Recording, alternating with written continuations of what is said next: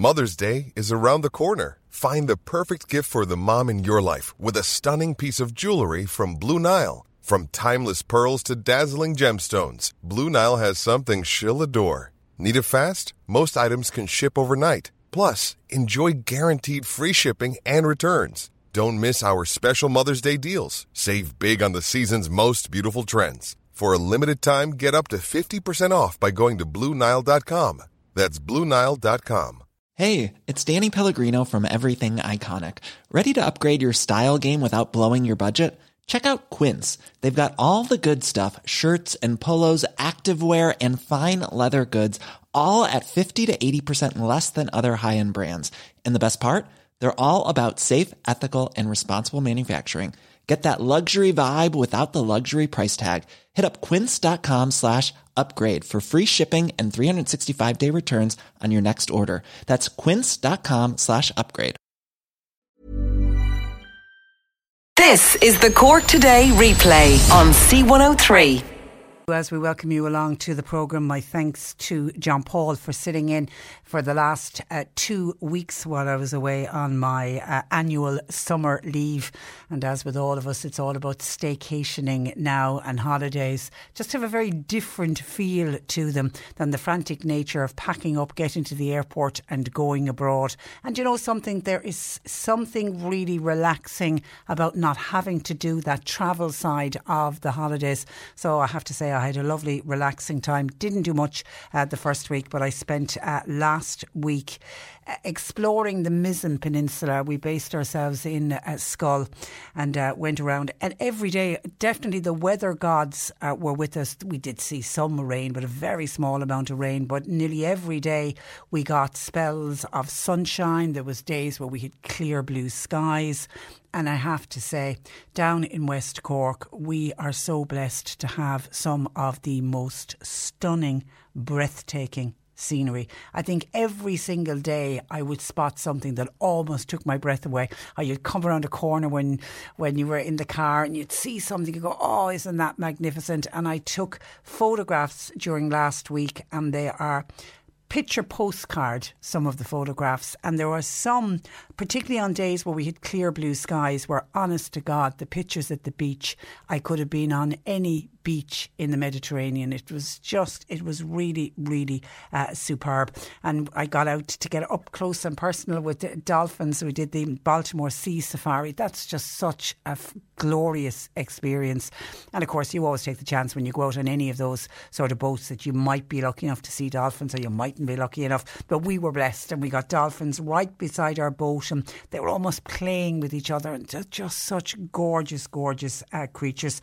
And from a really fun thing to do if you are planning a holiday in West Cork, or you want to do a day trip, we did tubing in Smuggler's Cove in Rosscarbery. That was such a great bit of fun. And the one thing I noticed on the day that we were there, it's a very much a family event, but the amount of dads that were getting involved in the tubing, and the dads were really, really enjoying themselves. To see grown men laughing out loud as they went down in big inflated tubes down large slides was truly joyous. It really was. So I had a wonderful, wonderful break, and hi to everybody that I met in Schull. And I don't know what it is about West Cork, but whenever I go there, I always just feel at peace. I can't quite explain what it is about West Cork, but we are blessed that we have such gorgeous areas in this country, particularly at a time like now when we can't. I know some people are travelling abroad, but when we're not being really encouraged to travel abroad.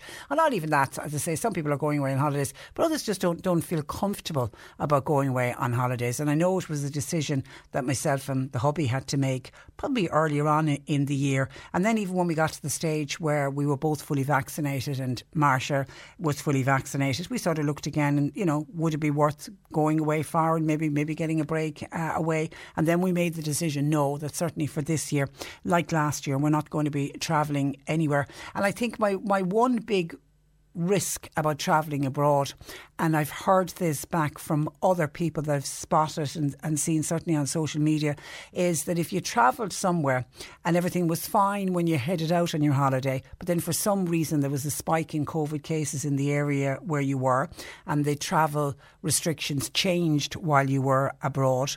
Like, for example, I had a friend of mine who went to the south of France from the UK, and as soon as he landed or arrived in the south of France, the UK had changed the restrictions around it, and it meant that when he came back he had to self-isolate for 10 days, and that wasn't part of his plan when he travelled out. So I would be nervous about that. But also, what happens if you go on holidays and you vaccinated or unvaccinated? Some airlines are insisting, for example, that you take a PCR test, and we know even if you're fully vaccinated, you can still pick up COVID. And what would happen if you were travelling abroad and one of us got COVID and then couldn't fly back? So we sort of weighed it all up and said, no, we'll stay in Ireland. And as I say, we are blessed to live in such a beautiful country with such breathtaking scenery, and we here in Cork don't even have to travel that far.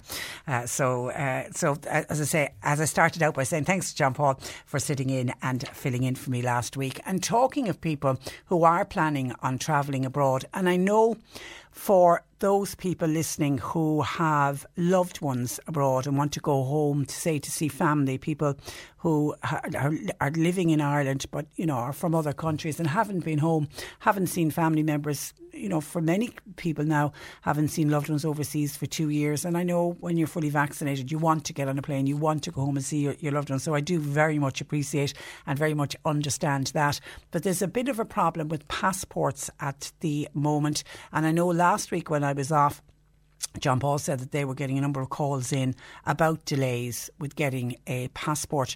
Now, the Department of Foreign Affairs have issued a statement saying that nobody should make travel plans until they have their passport in their hand. It seems there are people booking flights, then they realise their passport is out of date. They go to try and get their new passport and it doesn't arrive in time.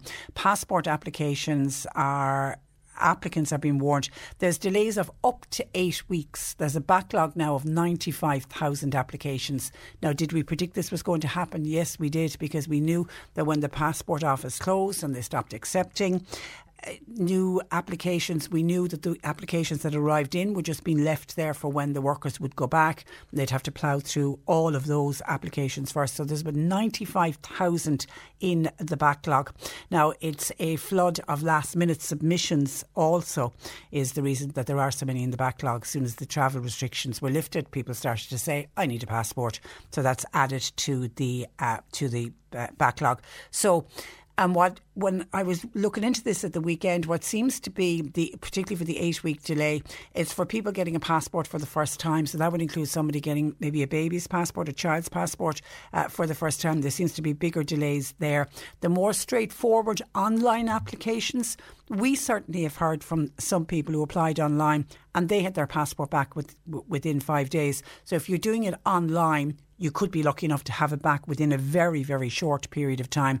But applications that have to be physically sent into the passport office can take and is taking up to 8 weeks.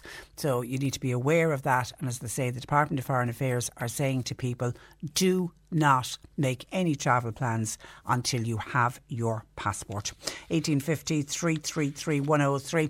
Spotted a gorgeous survey today that kind of kept me in mind with holidays and summertime and things that we did when we were children growing up, and things that happened, like when I was talking to Ken about buying a stick of rock when you're in holidays, and this taste of a stick of rock, it is really something that will bring you back to your childhood. It seems the smell of freshly cut grass, eating 99 cones on a sunny day, and the rush to the beach after a spell of rain, they all rank as some of the most popular Irish summer memories. There was a poll done of 1,000 adults from across the country asking them what stands out when you think about holidays in your childhood or holidays when you were growing up. And 48% of people said it's the classic summer smells that will always bring you back. The cut grass, the smell of cut silage, the smell of barbecues. They all have that nostalgia-inducing memories. And certainly for me, whenever there's grass being cut, and if you walk out a front door and your neighbours are cutting the grass, it just straight away transports me back to the summers of my childhood. Then outdoor eating and drinking on a hot day. Now that's something we're obviously all becoming very accustomed to at the moment. That's another cherished memory from childhood. 41% of people cited that. Then sunbathing in your own back garden or in a local park is another happy memory for many, many Irish people. And the survey was conducted online on behalf of Lotto Land, and they also flagged summer romances and practising sports that you watched on TV, such as tennis from Wimbledon, as other fondly recalled memories. And that's something, when I saw that in the survey, I was thinking, do you remember that? You got the 2 weeks of Wimbledon and then everyone in the neighbourhood had the tennis rackets out and everybody was out playing tennis. And another one certainly in my neighbourhood would have been when the show jumping was on from the RDS, and we would set up in our back garden. There would be jumps set up, and of course you were the jockey and you and we have somebody doing the commentating. So that is one of those things. I don't know if children today still do it. We've had the Olympics. I don't know if that was encouraging people to get out into their garden and to get involved in sports. But top of the list is the smell of cut grass, evoking popular memories of summers when we were children. Greta was on when I mentioned the delays with the passports, but if you're applying online, it does seem to be a very efficient service. And here's proof. Greta said, my husband applied for his passport online and we couldn't believe it. It arrived in the post the following day. I see. Yeah, it seems to be if you physically need to send in the items, it seems as any kind of a complicated passport or any kind of a new passport, but certainly for renewals, you do seem to be able to do it. They seem to be very efficient at getting them back out. But again, Department of Foreign Affairs saying if you are planning on travelling, then don't travel unless you have that passport in your grubby little paws, is the message coming in from the Department of Foreign Affairs. And hi to Dee in Goleen. When she heard me talk about exploring the Mizen Peninsula, she said, you passed my door, you could have called in for a cuppa. Thanks for that, Dee. And actually that's one thing that I meant to mention when I was talking about what a great week I had last week down on the Mizen Peninsula. The only one thing that I could fault out of the entire time we were away was trying to find some place to eat, especially during the day and say around lunchtime.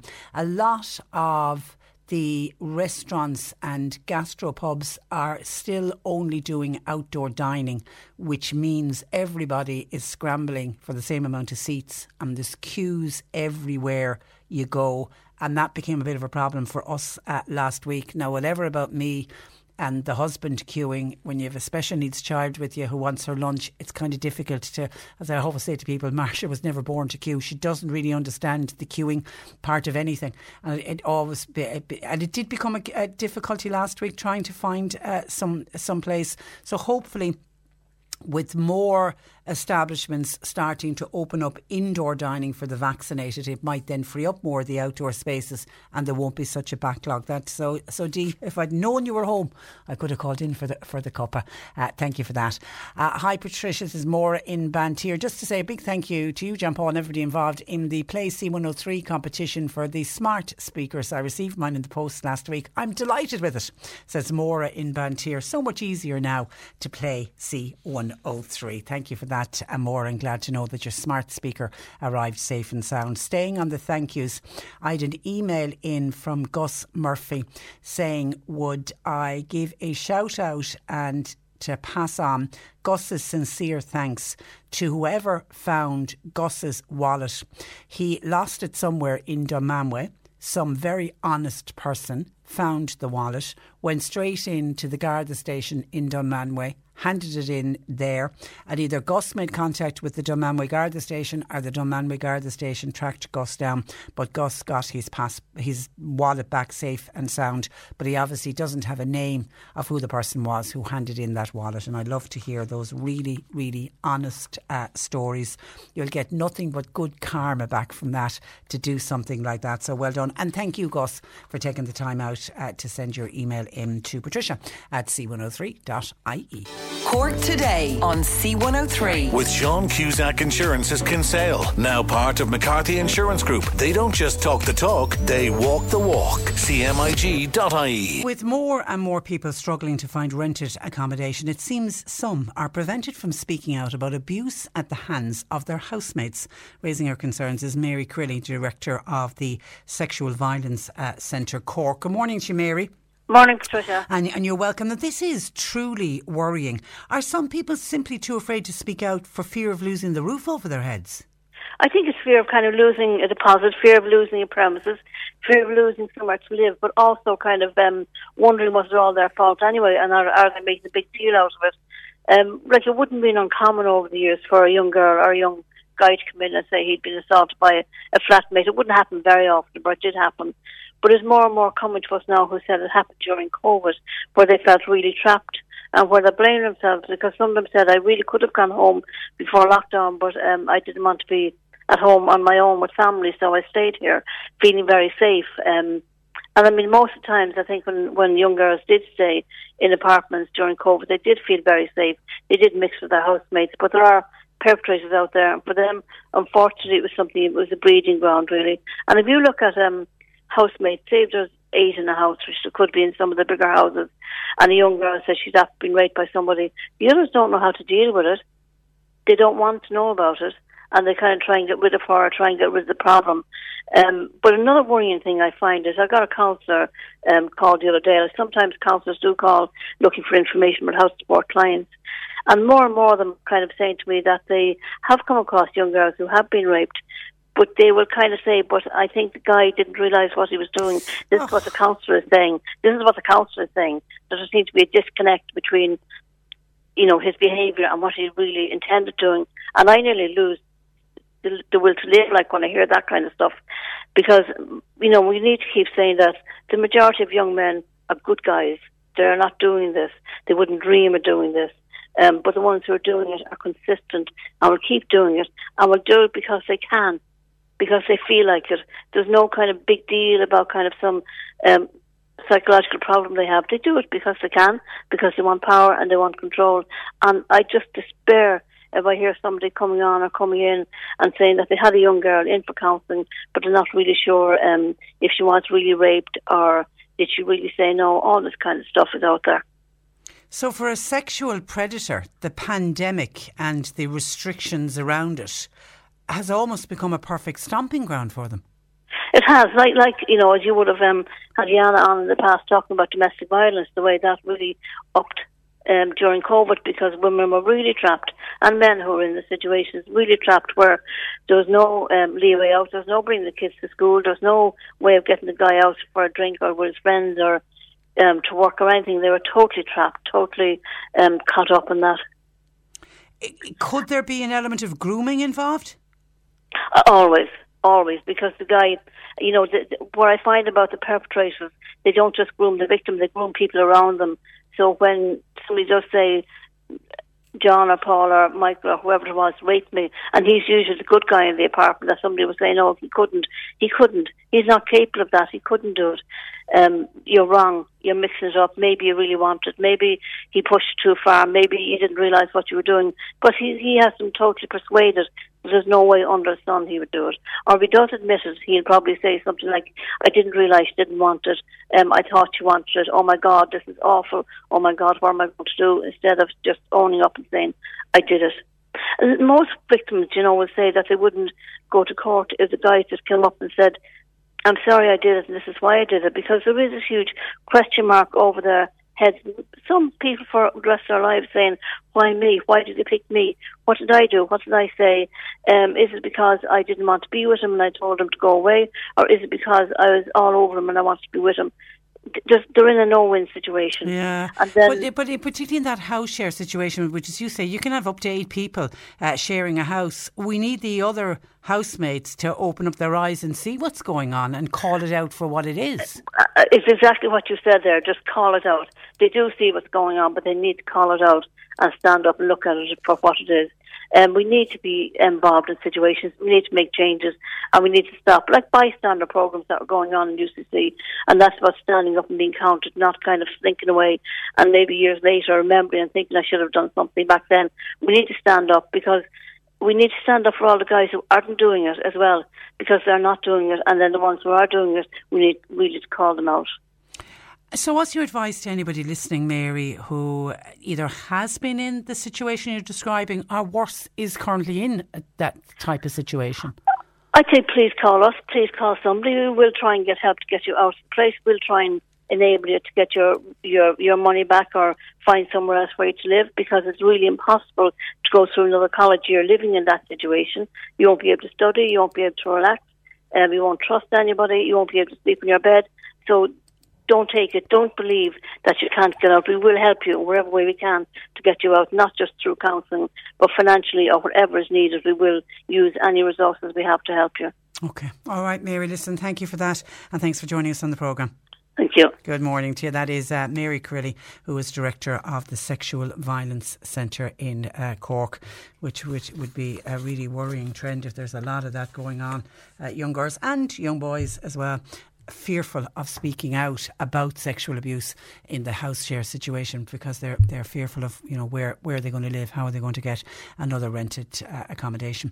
1850 333 103. And just a query that came in from James in Bantier, and John Paul has looked into this for me. James, where has he gone? Here it is. James said he got a text at the weekend saying that his account was overdue from Wiser Bins. James says he immediately suspected that it was a scam, but he said he tried to contact Wiser Bins this morning. He said, but the phone line is currently busy, but he knows for a fact that his account is up to date, and he was wondering if we could look into it and find out a little bit more about it. It seems that Wiser had a problem with their computer system, and the Wiser own computer system sent out these texts in error.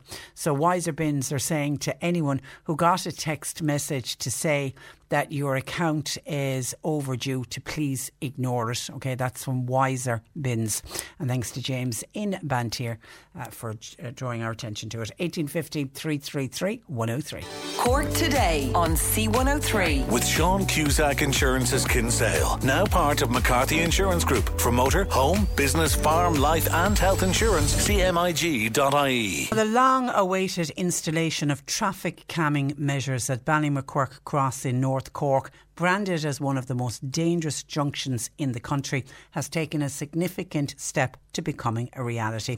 To update us, a man who's been campaigning long and hard to sort out this very dangerous junction, and that's Councillor Bernard Moynihan joins me. Good morning to you, Bernard. Good morning, Patricia. How are you? I'm very well, thank you. Now, plans were lodged last month. So where are we now at with Ballymaquirk Cross? Well, things have made a significant development in the last number of weeks there. I've been monitoring it, I suppose, on a weekly basis, and it went to An Bord Pleanála, and there was no objections lodged at An Bord Pleanála. That doesn't surprise you? Which means, well, it's fantastic news. Well, there's always potential for an objection. I would never, I'm long enough in the planning game to know that there's always someone who might say, look, this, but there was no objection whatsoever, which means that there is no impediment now to moving on to securing the land and building the roundabout. And also, I suppose, the money is in place in the 2022 budget from TII, Transport Infrastructure Ireland. This has not been done by Cork County Council.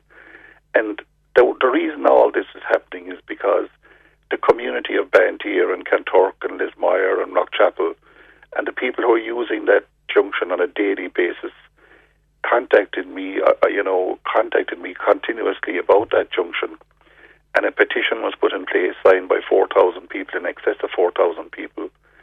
An analysis was carried out of the junction by senior people with regard to the traffic flow at the junction and the amount of casualty. There was minor accidents and major accidents there, so therefore it was deemed a very dangerous junction and in need of immediate action. And I suppose we've moved a good step forward now towards a roundabout at Ballymaquirk Cross. And everyone accepts that that's the way forward, isn't it? A roundabout will make that junction safer. Absolutely.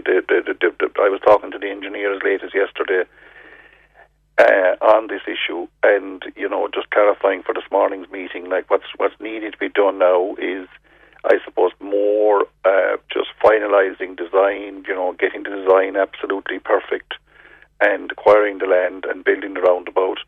There is no other major impediment on us, and I would be keeping the pressure on to get it done as soon as possible. Now, to be honest with you, Patricia, there are minor accidents there all the time, and my phone every now and then begins to really hop when something happens at Ballymaquirk, and it needs urgent attention. And I suppose now with the amount of staycations, the amount of people travelling, there's the amount of, you'll say, caravans on the road and so forth. It's an incredibly busy junction. Absolutely. And I know, if my memory serves me right, it's back to 2018 when the agreement with Transport Infrastructure Ireland was finally reached to build this roundabout. Did the pandemic delay things, Bernard? I don't think so. I think the pandemic, these things take time to get done, and you have to go through all the design, you have to go through all the planning process. This is a very complex planning issue because you're very close to the Blackwater, and the Blackwater is one of the most, I suppose, protected rivers in Europe with the Parallel Mussel and so forth. Now, there's the six most protected rivers in Europe, I suppose, with regard to development along the river or close to the river, is the Munster Blackwater. So, that's really on the Munster Blackwater here, the junction. So, but it is an incredible, and it's an incredible, I suppose, testament and incredible thanks to the people of all that area who have fought and pushed to get that junction resolved and get the issue sorted out there, because, the indications are from our senior people who've carried out risk analysis and carried out all the different things. They looked at different ways of putting up maybe ramps or maybe more signage or different things around it. They all came up with the idea of a roundabout. Now, it's a very unusual thing in the middle of a country to have a roundabout. There's only one or two or three in the country. So that is an accepted, and that is progressing. So we're up to compulsory purchase order stage, are we now? Yes, and finalising design as well is ongoing at the moment on Ballymaquirk. And I suppose I want to say thank you as well, and your programme, for highlighting this issue back over a long number of years with regard to Ballymaquirk. Well, as you say, as you were getting the calls, we were always getting calls in about road accidents or near misses. And what always got to me, Bernard, that's why when I said at the outset I wasn't surprised that there wasn't a flood of objections, because local people know how important it is to sort out this junction, because there's got to be nothing worse than you getting into your car every morning to drive to work, drive the kids to school, do your shopping, whatever it is, and that you have to access this junction, and every single time you do it, you're fearful with the speed of the cars on the road. You're fearful that anything could happen while you're out, going about your daily business, and that's not good enough. The trucks coming west there from Mallow, and you have huge volume of trucks now, milk lorries, window lorries, Munster Joinery, all those companies have all been in contact with me about it, and there's a huge volume of trucks. And then people, if you're coming out from Kanturk and you want to turn back towards, we'll say, England Shop, it's fairly tricky there to turn back, turn left, come out from Kanturk and turn right back west towards Killarney. It's tricky enough junction. So, all I'm doing, to be honest, Patricia, is reflecting what the public are telling me. Well done, because you have campaigned long and hard for this. And you're right as well about people, everyone's staycationing at the moment, and there's a lot more traffic on our roads, and particularly that road with people heading back to Kerry, for example. And the one thing about staycationers, you've got people driving in an area that they're not aware that this dangerous junction is there. Absolutely. And you've got a huge volume of traffic coming back from Mallow, back towards Killarney, back towards Tralee, heading west to Kerry for holidays, from Dublin, from Wexford, from all those places. And there's a huge, in this country at the moment, there's very few people leaving the country on holidays. It's all staycations. They're all staycating in various locations, and that is a fantastic development as well for Ireland. Walking holidays, all those kind of holidays are really taking off. So but the downside is our roads are busier. Well, the downside is our roads are very busier, and the downside is that the junction at Ballymaquirk, even the Gardaí, I've spoken to the Gardaí about it. The Gardaí are concerned about it. They have minor accidents there all the time. You know, there's little tips there in Ballymaquirk, and we want to get that. The whole purpose, the whole campaign here is to get that junction safer, get it safer for the people who are using it on a daily basis for business, for work, for pleasure, carrying kids to schools, to games, to different things. The whole idea is to get that junction safer. Okay. In total, how much do you expect this project to cost? Well, it will be costing in excess of €1 million, maybe €2 million. Is it as much as that? Okay. And a completion date? Are you any? Well, it's now 21, 22. I'd be very hopeful. I'm very slow to give, I suppose, completion dates or dates of that nature, because I'd be very slow, but I'd be very hopeful to be done by 2023. Okay, all right. So it's all moving in the right direction, and in the meantime, people need to drive with extreme care if they're coming anywhere near that junction. And what about the verges? Have they been cut back? Because I know we'd often get reports in and people saying they have been cut back. Okay. And they need to be cut back now again. But there's been an awful lot of growth in the last month with regard to a load of verges. There's been a load of, I suppose, different junctions that need to be cut again. They were cut already, and a good job was done, but it needs to be cut again straight away, because Ballymaquirk is just one place that needs to be very, very tightly cut. And I am following that up as well to get that done as soon as I possibly can. I mean, the Ballymaquirk is, it's one of the most major junctions, I suppose, in Munster. It's identified by the experts as one of the most dangerous junctions in Munster. It's identified by the people who carried out all the risk analysis and the examination and so forth of it, and therefore, we need to get on with it and push it on and try and get it done. Okay, all right, and ultimately save people's lives. Listen, Bernard, thank you for that, and thanks for joining us on the programme.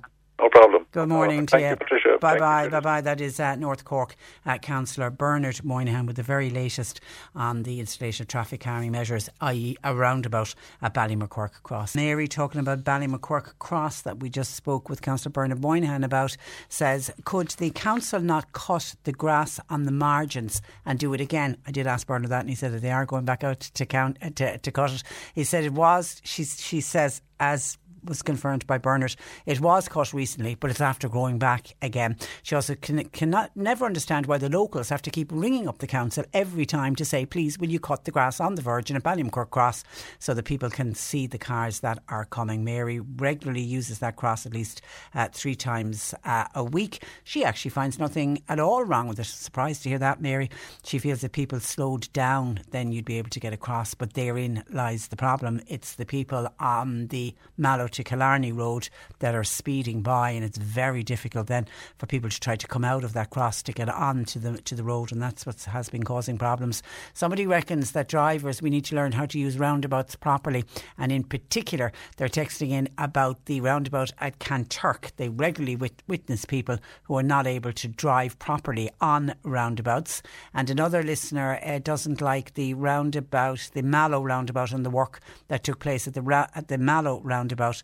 This person says, if you ask any large vehicle driver who's coming from the town of Mallow and needs to head to Killarney, so they need to go straight through that roundabout, somebody says that it is very tricky indeed. It's a roundabout that I use on a daily basis, and I can't say I quite understand, but then I'm not driving a large vehicle, so maybe it's more trickier for large vehicles. We were talking about rape in this hour with Mary Crilly of the Sexual Violence Centre in Cork. Mike in Bantry says that the sentence for rape is simply too lenient in this country, and that very much needs to be addressed. Thank you for that, Mike. And when we were talking about 99s earlier on, when I was talking about it came out on the survey of adults across the country who were asked what memories do you have of your childhood in the summertime and summer memories and what stands out for you. And one of the top ones that stands out, 48% of people said eating a 99 ice cream cone on a warm sunny day. Lucy says, Patricia, but are you aware 99s are very hard to get at the moment because you can't get the flakes? Yeah, we've been talking about that since the start of the summer. And actually I saw one of our own senators, Fine Gael Senator Tim Lombard. He's calling on the Agriculture Minister to intervene to save the traditional 99 cone. Tim Lombard was commenting on the ongoing Brexit bite when it comes to the beloved summer treat. Possible problems with flake supply due to Brexit were signalled back in May, and it has directly affected the Senator himself. He said he tried to get 99s lately and he couldn't get any. They came without a flake. He says, and I quote, this is from the Daily Mail today, I am told it is an absolute drought. You can't get flakes for love our money. He says the Agriculture Minister must intervene. Senator Tim Lombard asked, how is it that the country which produces the most milk in Europe cannot supply itself with flakes? And Tara Buckley of the Retail Grocery Group, we've often spoken with from RG Data, but she's with the Retail Grocery, Dairy and Allied Trades Association, said, yes, it is true. There is a shortage of flakes for the 99s. I saw someone over the weekend and they got a twirl and they put a twirl into it instead. But I don't know if that works as well because the flake kind of breaks up much more easily than a twirl does. But there you have our own senator getting the Agriculture Minister to intervene so that we can hang on to one of our childhood memories and be able to pop into any ice cream store and buy a 99 with a proper flake inside it. 1850 333 103. John Paul taking your calls. You can text or WhatsApp 0862 103 103. Cork Today on C103. With Sean Cusack Insurance's Kinsale, now part of McCarthy Insurance Group. Want great advice? You know who to talk to. CMIG.ie. Thank you to people who are sending in lovely messages, welcome me back and glad to hear that I had a good holiday. I really appreciate them. Just to give you some of them, Michael in Castletownbere says, Patricia, welcome back after your summer holidays. Delighted to hear that you did some exploring of the real West Cork over in the Mizen Peninsula. Someday, hopefully, you'll get around to visiting the jewel in the crown, which according to Michael is the Beara Peninsula. Then and only then will you see the real spectacular West Cork, where you have the most amazing breathtaking scenery coupled with its colourful towns and villages. A hospitality second to none. Historically, there is a lifetime to digest. Forget your Ring of Kerry. It wouldn't come within a NASA's roar of the Ring of Beara. We in Ireland have such an amazing tourist industry, said Michael, which is so neglected. It is unbelievable. Thanking news from Michael in beautiful Castletownbere. And someone else says, welcome back. Patricia, glad that you enjoyed West Cork. It's the best place in Ireland to go. We were there a few weeks ago. It is a fabulous place, yeah, and I would agree 100%. And the one thing over the weekend as I was sort of catching up and getting back into sort of work mode again and trying to catch up on news items that I'd missed because I tried to take a bit of a break from all of the news over the last fortnight. But the one really depressing thing over the weekend was watching what's happening in other parts of the country and in other parts of the world, should I say, but it made me realise how lucky we are to live in this country, and we might give out about this country and we might give out about the government and we might give out about the health service and what's right and what's wrong with the restrictions around COVID, but we can be very blessed that we can feel safe in this country when you look at what's happening in other parts of the world. I mean, you can't help but have huge sympathy for the lovely people of Haiti. They've got another earthquake that they are dealing with, and I know reading this morning before I came on air that the death toll from it was a 7.2 Richter, it registered 7.2 on the Richter scale, the earthquake in Haiti, that the death toll is climbing sharply and they are scrambling to try to find survivors amid the rubble because of course there is a frantic search now to get people out from the rubble because they've got this massive tropical storm approaching. If they're not bad enough, the people of Haiti trying to deal with the earthquake without a tropical storm arriving on top of them, and then I am truly, deeply saddened when you look at what's happening in Afghanistan and the Taliban leaders marching into Kabul yesterday as they were starting to take full control of Afghanistan. And it's kind of hard to believe that we're back to the situation in Afghanistan. That's 2 decades after the Taliban were removed by the US military. The militant group said it has occupied the presidential palace and it's planning soon to declare a new Islamic Emirate of Afghanistan. The Al Jazeera network broadcasting what it said were live images of armed Taliban fighters roaming the presidential palace and posing at desks. Earlier, of course, we know yesterday the American-backed president of Afghanistan fled the country and very much leaving his people, and that was just such a for the people of Afghanistan to see their president flee and they are left with no real way of getting out of the country.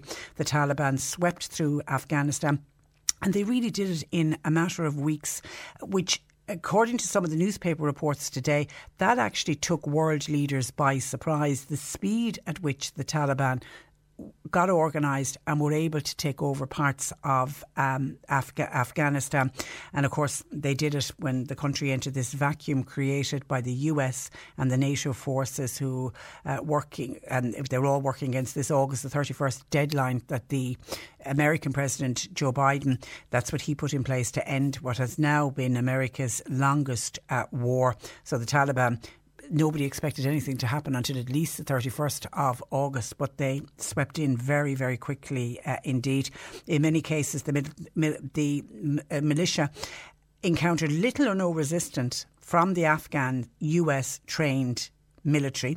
Key provincial centres close to Kabul and in far-flung corners of the nation fell in very, very quick succession. And then the move to Kabul, and seeing the skies over Kabul buzzed yesterday with American military helicopters. They, of course, are ferrying their passengers from the US embassy. The American flag was lowered yesterday. And then the poor Afghanis themselves, they were lining up at cash machines trying to get as much money out as they possibly could. And then many of them heading to the airport in a desperate bid to try to book a flight out of the country. And actually looking at some of the scenes coming from the airport this morning, it really is quite chaotic. People trying to get out. The Taliban fighters now control all of Afghan's borders. The only way out now is through Kabul's airports. And for how long will flights be leaving from there? On Saturday, President Biden defended his decision to withdraw the troops from Afghanistan after 20 years. And of course, remember, they moved in after 9/11. That's what started the war with Afghanistan, because it was in Afghanistan that the plot for 9/11 was started. So President Biden said that he is the 4th president to preside over American troops' presence in Afghanistan. There's been 2 Republican presidents, 2 Democrat presidents, and he said, I would not and will not pass this war on to the 5th. So the decision was taken to pull out of Afghanistan. And when I was looking at some of the scenes over the weekend, it almost reminded me of Vietnam. And if anyone has ever seen the wonderful musical Miss Saigon, you'll know that it all centres around the Americans leaving Vietnam and leaving the people behind, and what how scared the people were.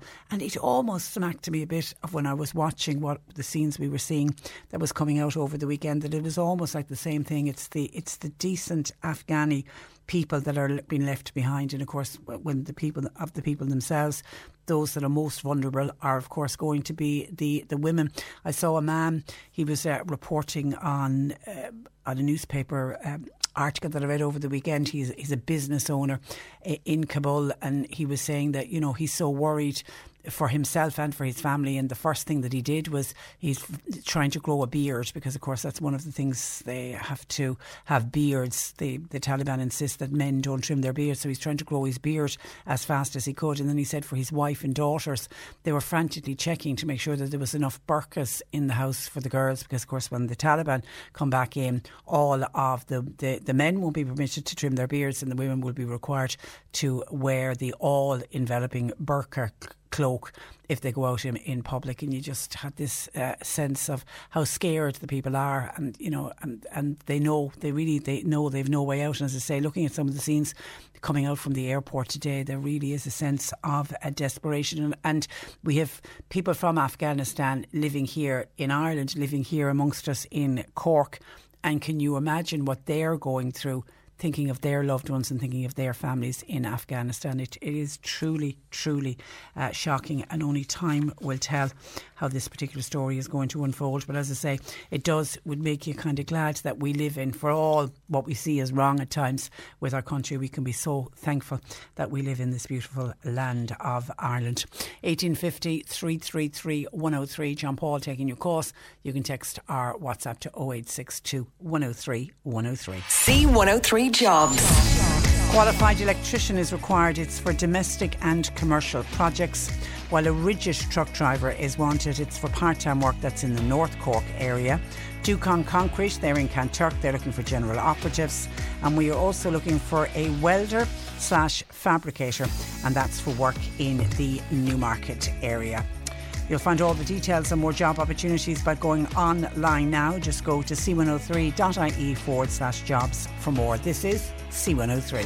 Cork Today on C103. With Sean Cusack Insurance's Kinsale, now part of McCarthy Insurance Group. They don't just talk the talk, they walk the walk. CMIG.ie. Now, the government have been accused by the Irish Heart Foundation of long fingering the introduction of a nationwide smoky coal ban, with it now not expected until next year at the very earliest.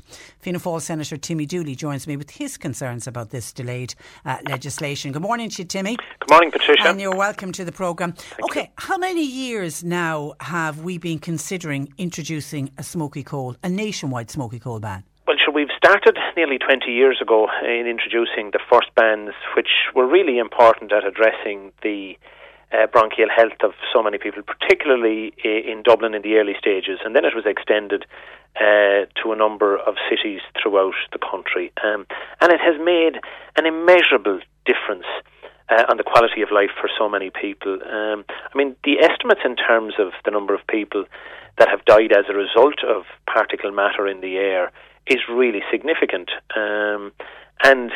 It's recognised that smoky coal is probably one of the greatest contributors to those particle matters in the air.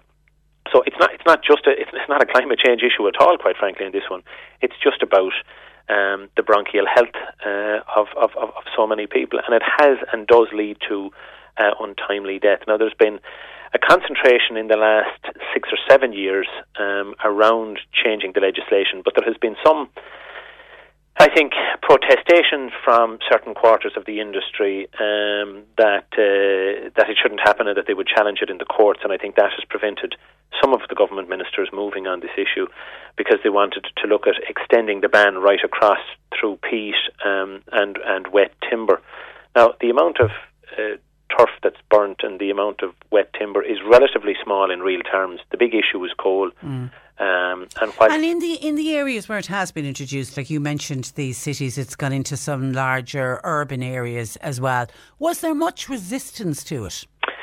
There wasn't really. I mean, the town where I'm based at the moment, in Ennis, has had a smoky coal ban for, maybe 10 years or longer, and it has really improved the quality of the air here. But it does spike on occasion, because, quite frankly, there are unscrupulous suppliers of coal who bring product across the border from the north of Ireland and elsewhere, and utilise it and sell it in the town. It's not that it's that much cheaper, quite honestly.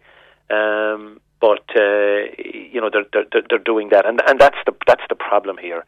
Unless you extend the ban nationwide, you will see that there are some unscrupulous suppliers breaching the bans that exist on the existing towns. It's a small country at the end of the day, so to suggest that somehow product won't get in to these towns is wishful thinking, and that's what has happened. So we do, even though Ennis is on the ban list for smoky coal does get into the mix here, and it does. We do see spikes in poor air quality at certain times of the year. So you would be agreeing with the Irish Heart Foundation, who are accusing the government of long fingering the introduction of this smoky coal ban, and obviously the Irish Heart Foundation are particularly worried about the premature deaths due to air pollution. Yeah, absolutely. I mean, I can see that what the Irish Heart Foundation have done. Now, I introduced a bill last year in the Senate, or earlier this year actually, to address this issue, which was effectively demanding, or if the bill ultimately passes, will ban the sale of smoky coal. I do know, and I suppose in fairness to Eamon Ryan, I know that he's also trying to address the issue. I think his approach is too wide. He's looking at, and he has a consultation underway, a public consultation underway at the minute, but it's looking at banning both turf and wet timber. Whilst that's perhaps laudable in the long term, I think it will generate too much resistance from certain quarters. There are many people throughout the country who have access to turf, and they see it as their right to cut and burn the turf for their own domestic use. And I think anything that would be seen to extend the ban beyond smoky coal itself might have a negative effect, actually, because like all of these issues, if you can get 90% of it right, you're a long ways there. And what I wouldn't want to see is that you turn people off effectively. So there are people who cut timber on their own land and burn it and maybe sell a couple of bags of it in the local town. That's small scale, quite frankly, and I know there are potentially harmful effects from the burning of wet timber and of turf, but it's so small in terms of the greater scheme of things that to go and ban it now, you'd lose too many people if you want in the process, and we can't afford to do that. So we look at the big picture. We look at the bigger element of the problem, which is the smoky coal. We've banned it successfully in many places already. It's been a success. The success has been, I suppose, tinged with this issue of people bringing it from other areas where it isn't banned into the towns that are banned, and it's impacting on the quality of the air. So we've got to get that piece right. And the broader industry, the good companies, if you want, have already tooled up for this. They're prepared and have invested in the technology to manufacture, if you want to use that word, the smokeless coal or the reduced sulphur emitting coal, and they're ready to roll out the product. And so there's a supply line there. It just needs the ban. And there are companies that are threatening to sue the state. And my attitude to that is, well, let them sue the state when they bring in the ban, and let them see if the courts will support them in that regard. But it is right and appropriate in I think the minds of all that we need to eliminate, to the greatest extent possible, the particle matters in the air that are impacting, that's effectively impacting in a really negative way on the health of so many. Well, if we're going to save people from premature death, we are going to save lives. It almost seems like a no-brainer. It does, but I suppose like anything in the real world, when it comes to the practical implementation, there are steps and there are people who will challenge that, and but that shouldn't be a reason not to do it just because there are people challenging it. And whilst I recognise that Eamon Ryan is at one with certainly my thoughts, and I think the vast majority of the Cabinet are in the same position from talking to people who are around it, and indeed the previous Minister, Richard Bruton, was very much of a mind to have the ban implemented. The concerns about the threat of legal action from those companies that produce the smoky coal felt that it would be an unfair impediment on them. It's this free movement of goods, etc., around Europe, because other European countries haven't banned the coal in this way, that they felt that it was being somewhat predatory on their particular product. But I think when you look at all the international studies that are done, you see the scale of the damage that's done by particle matters in the air. Much of it, or the vast majority of it, coming from smoky coal. It's the only way to go. So yeah, I mean we've got to keep up the the fight. We've got to keep up the campaign and bring it to a successful conclusion. And Dennis, one of our listeners who's obviously very much in favour of what you are promoting, says, could you please ask Timmy, why can't they go the whole hog and just point blank ban the import of all coal? Not so easy. There is, by being member of the European Union, the notion of the free movement of goods is probably one of the four fundamental freedoms of the four fundamental pillars of the European Union: the free movement of goods and people, capital. It's not just as simple as banning the importation of it, and recognising now too that we have an issue across the border with the north of Ireland, the potential for it to be imported there. So I think the ban on the sale of it is the way to go from our own perspective here in Ireland. Okay, and then what about the cost side of it? I can see a couple of texts coming in. Somebody making the point that some houses are very, very cold, and they need to burn a lot more coal than other houses. Will there be any financial support for families? It's not that much dearer. And look, we have looked at increasing the fuel allowance in a previous budget, in line with the increase in the carbon taxes. So there are measures there where you can assist people with improving their heating of their home. Nobody wants to have a situation of fuel poverty. That's for sure. We're all very clear on that.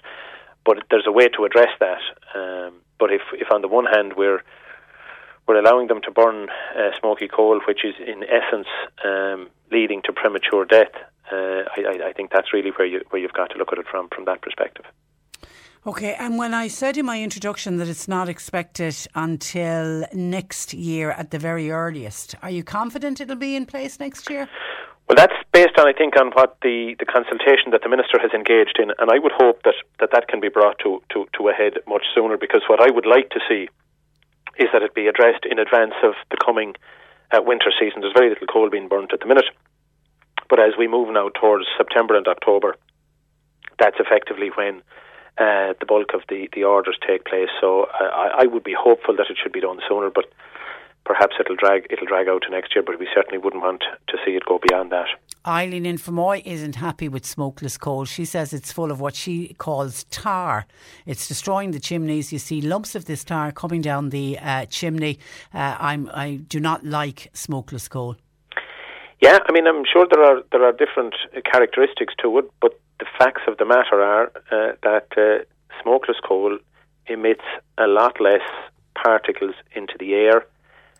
Those particles remain in the air. People breathe them in, and certainly people with a compromised bronchial tract or within their breathing systems do lose their lives as a result of it. It leads to much greater damage to the heart and to the lungs. So whilst in some instances perhaps there's some issues around its usage in certain conditions, I'm not familiar with those, quite frankly, but I take on board what that caller is saying. But notwithstanding, there's a lot of smokeless coal burnt and meets the needs of people generally throughout the country in the areas that the smoky stuff has been banned.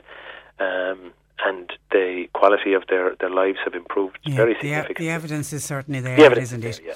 All right, listen, Timmy, we'll leave it there. Thank you for that, and thanks for joining us. Good morning to you. That is Fianna Fáil Senator Timmy Dooley, based in Ennis. And I can see texts coming in from people agreeing with Senator Dooley. It's long overdue. We need to get rid of smoky coal. But then somebody who's not in agreement says, what is Senator Timmy Dooley saying? Firstly, they banned no smoking in pubs because they said secondary smoke was killing people. Then we were told the virus would kill us, and now he's telling us the air will kill us. These people, i.e. the government, need to stop dictating to us. I will burn what I can afford, says this WhatsApper. 1850 333 103. John Paul taking your calls. You can text or WhatsApp 0862 103 103. Cork Today on C103. With Sean Cusack Insurance's Kinsale, now part of McCarthy Insurance Group. For motor, home, business, farm, life and health insurance, cmig.ie. Martin by WhatsApp, just staying on the smoky coal ban. Says, welcome back, Patricia. Thank you very much. China are responsible for 29% of the world's pollution. Ireland is only responsible for 0.01%. They are the facts, but I suppose we'll be told we all have to do our bit. Martin, thank you for your text. And Colm in Buttevant has, he reckons, an understanding of why there's a delay in the legislation of moving the smoky coal ban and making it nationwide. We know it's in the cities, in the major urban areas. He says there are millions upon millions of tonnes of coal already in this country. That is the reason why the government are not bringing the order in to have a nationwide smoky coal ban. They want to get rid of the stocks that are in place at the moment, and Colm reckons that's why it hasn't been extended. But once the stocks are gone, he said, then we will see the introduction of a nationwide smoky coal ban. Thank you for your call, Colm, to 1850 333 103. Now moving on, because the third annual C103 Cork Volunteer Centre Awards will be held in the Kingsley Hotel on November the 5th. With details of this year's awards, I'm joined by Adam Lacey, who is the Placement Officer at the Cork Volunteer Centre. Good morning to you, Adam. Good morning, Patricia. How are you keeping? I'm keeping very well, and you're welcome to the programme. I suppose start by reminding listeners of the purpose behind these annual volunteer awards. Yeah, I suppose the Cork Volunteer Awards, they're a really good opportunity for people across Cork, in Cork City and County, and to thank those people in their neighbourhoods, in their villages, that are doing really good work in volunteering and supporting their local communities. So it could be people like in sports clubs or tidy towns groups, Meals on Wheels, and there's 12 different categories this year, so lots of opportunities for people to be nominated and for people to really thank those people that are making a difference in the communities. Yeah, and what I really like about the awards, Adam, is as you say, there is a range of categories, but you have winners coming from right across Cork City and County. Exactly, yes. So we have 12 categories. We've got North Cork, East Cork, West Cork. We've got North Cork City and South Cork City. And we've got the Youth Award, we've got the Third Level Student Award, we've got a Group Award, a Sports Award, a Boards Member Award. But we also have a new award this year, so it's the COVID-19 Special Project Award. And that's that's an award for any initiatives that were set up in response to the COVID-19 pandemic. So we're looking for anyone that's maybe set up any projects and they want some recognition for that, do get a nomination for that. We've also got the Lifetime Achievement Award, and then out of those 12 winners, C103 will pick the overall Volunteer of the Year winner. Which is always the hardest thing, and I always say I will have nothing to do with the selecting of it, because each and every one of them are worthy winners and worthy to be crowned the overall winner. Has the pandemic, Adam, really put the spotlight on the incredible work done by volunteers in every community across Cork City and County? It really has. Like the amount of people that registered last year with us to volunteer and to really support the communities, it was fantastic. Like it was almost double what it was the previous year. So people really wanted to get involved and really wanted to support the communities in whatever way they could, whether it was delivering meals, whether it was helping out friendly call services. It was fantastic to see, and that's continued this year. We still have lots of people that still want to engage and still want to support.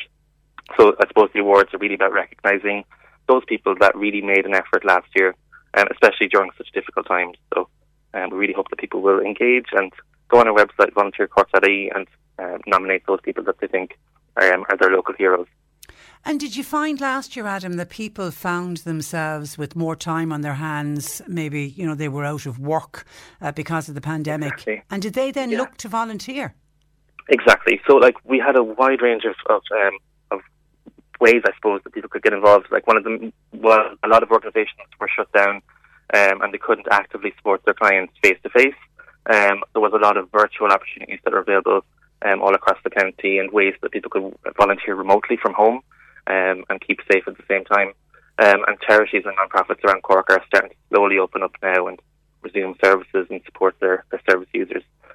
So if people do want to get involved in any way, there's still lots of opportunities now that are coming up for people to engage with and support. So if somebody wants to be a volunteer and they just don't know who or where their skill set would be best used, you can contact the Volunteer Centre. Is that how it works? Exactly. So we have placement officers in Cork Volunteer Centre. So myself and my colleagues, we can arrange a one-to-one meeting, and we can have a chat and talk about the skills you may have and the areas that you might be best suited in volunteering in. We can give you some suggestions then.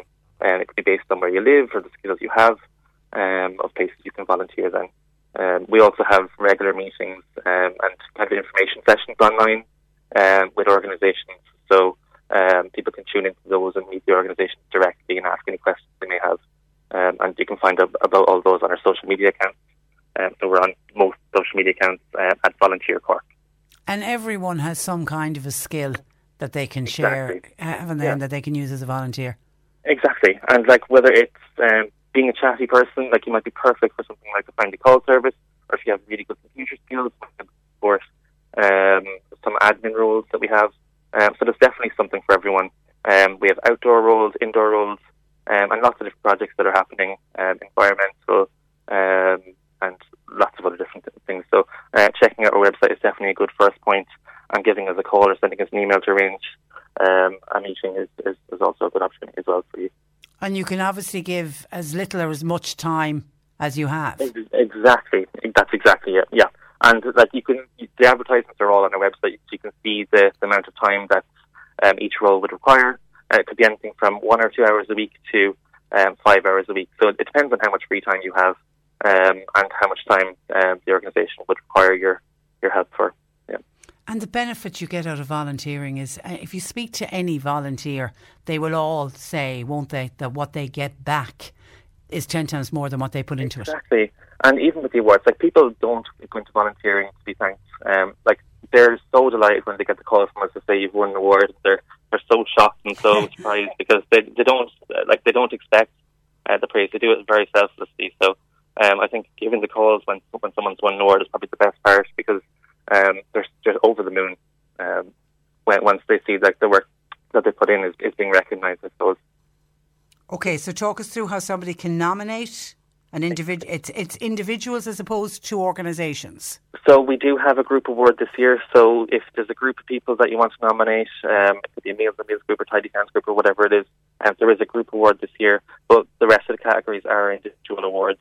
So if people want to nominate, they can go onto our website. It's volunteercork.ie, and there is a tab on that page for special projects, and you'll see the Cork Volunteer Awards under that. You can read through it and you can nominate the people you want to nominate. And we would encourage people to start nominating. There's only a couple more weeks left to nominate, and the awards then will take place virtually.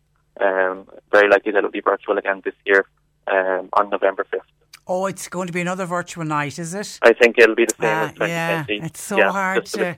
It's very difficult to plan. And I know Julie Connolly, your manager, and the rest of the gang there, I know you were very much hoping you'd be able to go back to the traditional, having the nice banquet at the Kingsley, but we're still all up in the air, aren't we, about having large events? It's still very difficult, to plan something like that, and we really appreciate the support of C103 and the Kingsley Hotel, who's been fantastic throughout this whole process. And just in terms of planning, and our other sponsors as well. We've got some fantastic sponsors involved. So it's difficult to plan, but it's looking like it will be a virtual ceremony again this year. Yeah. Okay, and I know there was a virtual one last year, and it worked. I mean, I know it's not ideal, but it worked really well, didn't it? Exactly, and we had a great opportunity for everyone to meet each other, all the winners to have a chat, and their families, and the sponsors, and it was just a great opportunity for people to kind of come together and celebrate each other, and we'll make it work. You know, like we're a good team here in Cork Volunteer Centre, and like with the support of yourselves and our sponsors, it'll be another fantastic year this year. So the people will be recognised and will celebrate their achievements. Absolutely, and I know you personally need a pat on the back, because you were the one who was responsible for the smooth delivery of the one online, the virtual one. So let's call you out on that, Adam. Okay, just once again, the website address for people to nominate or to get involved. So it is volunteercork.ie. volunteercork.ie. Listen, Adam, thank you for that, and hi to all of the gang at the Volunteer Centre. Thanks for joining us. Good morning to you. Bye-bye. That is Adam Lacey, Placement Officer at the Cork Volunteer Centre. Do you know of somebody in your community that deserves to be recognised? Please nominate them. Should have at the start of the programme send congratulations to our Skibbereen rowers. More victory at the weekend, and lovely pictures in the papers today of Fintan McCarthy and Paul O'Donoghue O'Donovan after their victory at the Henley Regatta yesterday. And actually Paul O'Donovan had jested beforehand that winning the Henley Regatta and not the gold in the Tokyo Olympics was what the year was really all about for himself and Fintan. He said, yeah, we've been banging on about it all week. This is the highlight of the season for us, bearing in mind that Paul O'Donovan lost that very same final in 2018. It was his only other Henley appearance, and at that stage of course he was rowing with his older brother Gary, but they missed out on the win on that day. And it was only when I was listening to the news earlier this morning and I heard Barry reporting on this win in Henley Regatta yesterday, that's the first time Irish rowers have won this race in Henley, so that's another feather in the cap for Fintan McCarthy and Paul O'Donovan. Congratulations to them. And just staying on Tokyo, don't know if many people over the weekend spotted on social media the pictures of the Irish Olympian Jack Woolley. Jack Woolley was the young guy who competed in Tokyo in Taekwondo, and I remember it brought a tear to my eyes when I was watching him in Tokyo. He didn't perform as well as he felt he could perform, and he got knocked out in the first round. And I remember when he was doing his piece to camera, he was crying, and he said that he felt that he'd left so many people down. It was just heartbreaking to watch this young lad. But pictures of him appeared on social media over the weekend, and they're picked up in a lot of the papers today. Actually, some of the tabloid papers have some of the worst photographs of it, and this is because he's only 22, he's from Tala. He was out in Dublin City with some friends at the weekend, and he was physically assaulted.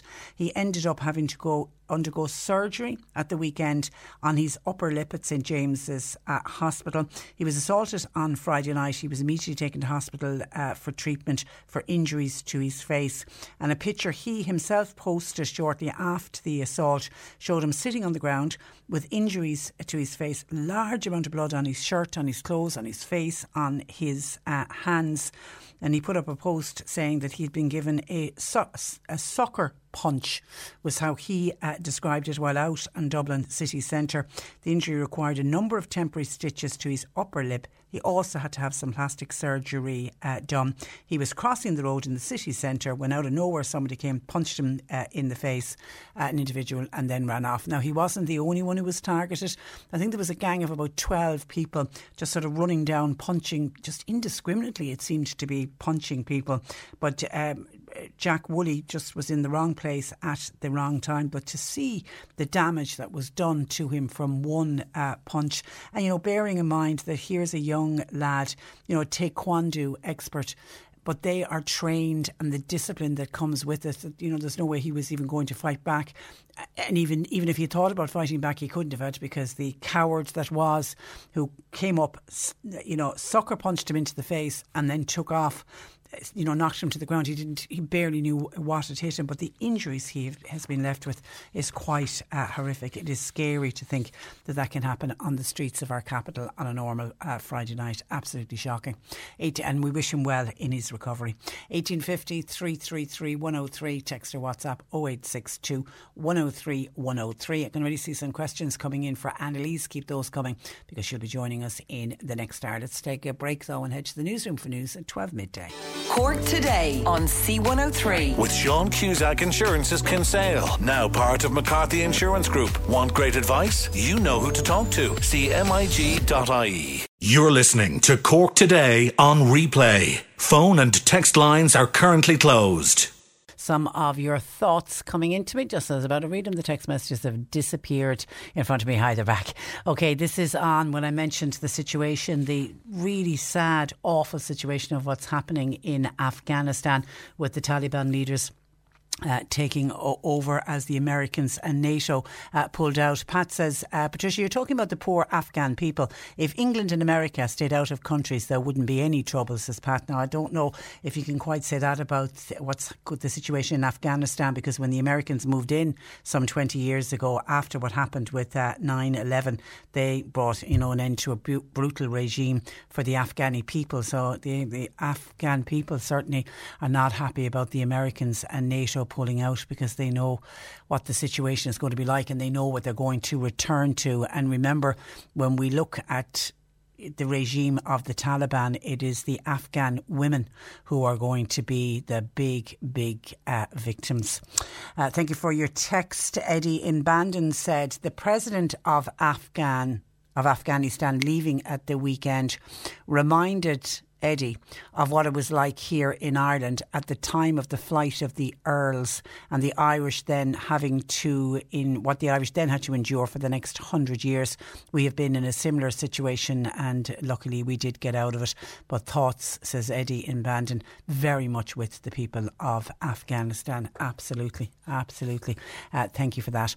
Okay, we had the Cork Senior Hurlers are going for their first All-Ireland title since 2005. And I couldn't believe that it was 2005 was the last time. And that was, we remember that match when Sean O'Halpine led the Rebels to All-Ireland glory. But it's hard to believe that we've waited 16 years for the Liam McCarthy to come back to Cork. Now we know that there's going to be reduced capacity at Croke Park for the final. So we're all trying to do our bit here at home to show the team that we'll all be glued to radios and TVs or online or on your phone to cheer on the Rebels next weekend. And we want to do our bit here at C103 to get behind the All-Ireland hurling finalists, and we're very much looking for your help. We're asking you to show your support by decorating your house or decorating your business, and obviously doing it in the Cork colours. Get out your flags, get out your bunting. You can be as creative as you want. So you decorate your house, your business, your premises, take a photograph of it, and then we need you to WhatsApp the photograph of your creation and get it into us. And by sending in the photograph, you're in with a chance of winning €500. We're going to give out 2 prizes. There will be €500 to the best decorated house, and then there will be €500 to the best decorated business.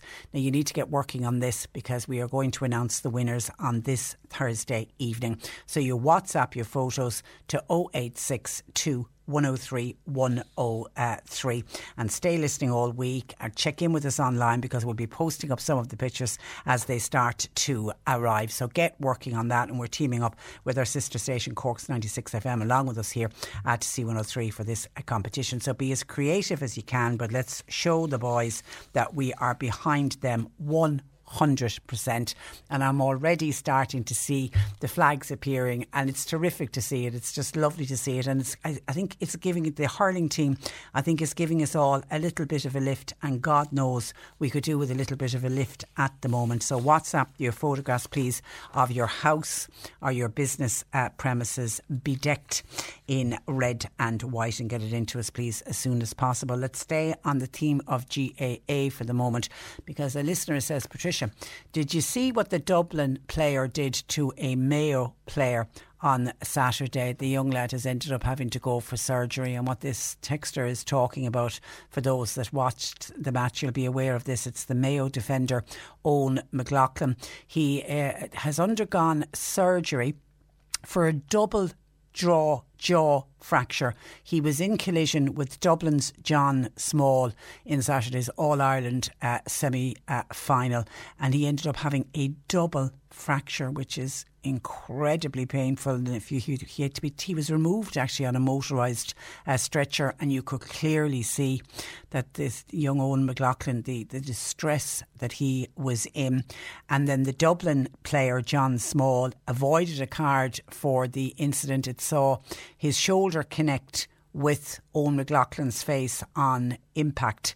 Now, according to Colm Keys in the Irish Independent, if seen properly by the referee, it may well have been deemed a red card. In real time, it looked like a challenge was only slightly off, but replays shows that there was a much more forcible contact with Owen McLaughlin's head, and to end up with a double jaw fracture, by God, that was some contact indeed.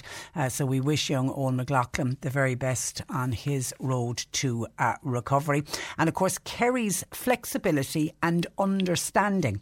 we're being told was key to the GAA decision to further delay the All-Ireland Senior Football semi-final. And this, of course, as we know, is because the Tyrone team has been hit by COVID. The GAA last night confirmed that the now twice postponed semi-final will now take place on Saturday, August the 28th. And of course that means the All-Ireland final has to be rescheduled, and that instead will run on Saturday, September the 11th, 2 weeks later than was scheduled. Of course that delay also means that Mayo, who, as we've just mentioned, ended Dublin's 6-year monopoly on Sam Maguire, they'll have a 4-week wait before that decider actually happens. And in the face of some Croke Park opposition to another semi-final postponement, seemingly it was Kerry who opened the door to a resolution declaring they were willing, if not happy, to wait another week to allow the Tyrone players prepare properly for the game. It seems that there are 17 COVID cases on the Tyrone team. Sources say Kerry were dead set against simply accepting a walkover. Because I was listening to some media coverage at the weekend when it came out that Tyrone wasn't going to be able to play the match because of the increase in the COVID cases. And some of our media were reporting that Kerry were going to get a walkover to the final. Some were, even without the GAA ever saying it, some people assumed that that's what was going to happen. But Kerry said no way. They're dead, absolutely dead against a walkover. The chairman of Kerry GAA, Tim Murphy, says our overarching wish is to ensure that the All-Ireland semi-final is played at the earliest possible opportunity. They say every All-Ireland title that Kerry has won has been hard-earned after a tough competitive campaign, and we expect this year to be no different. So Croke Park then came out and said the revised schedule has been finalised with the integrity of the championship in mind and to ensure that Kerry was not denied a semi-final outing. So the new dates, as I say, have been the semi-final now will be August the 28th, with the All-Ireland football final down for September 11th. We wish all teams involved the very best of luck. 1850 333 103. John Paul taking your calls. There was a lovely text in, just to give a mention to this. This was before I went away on my summer break. There was a listener that contacted us who was looking to get a little dog.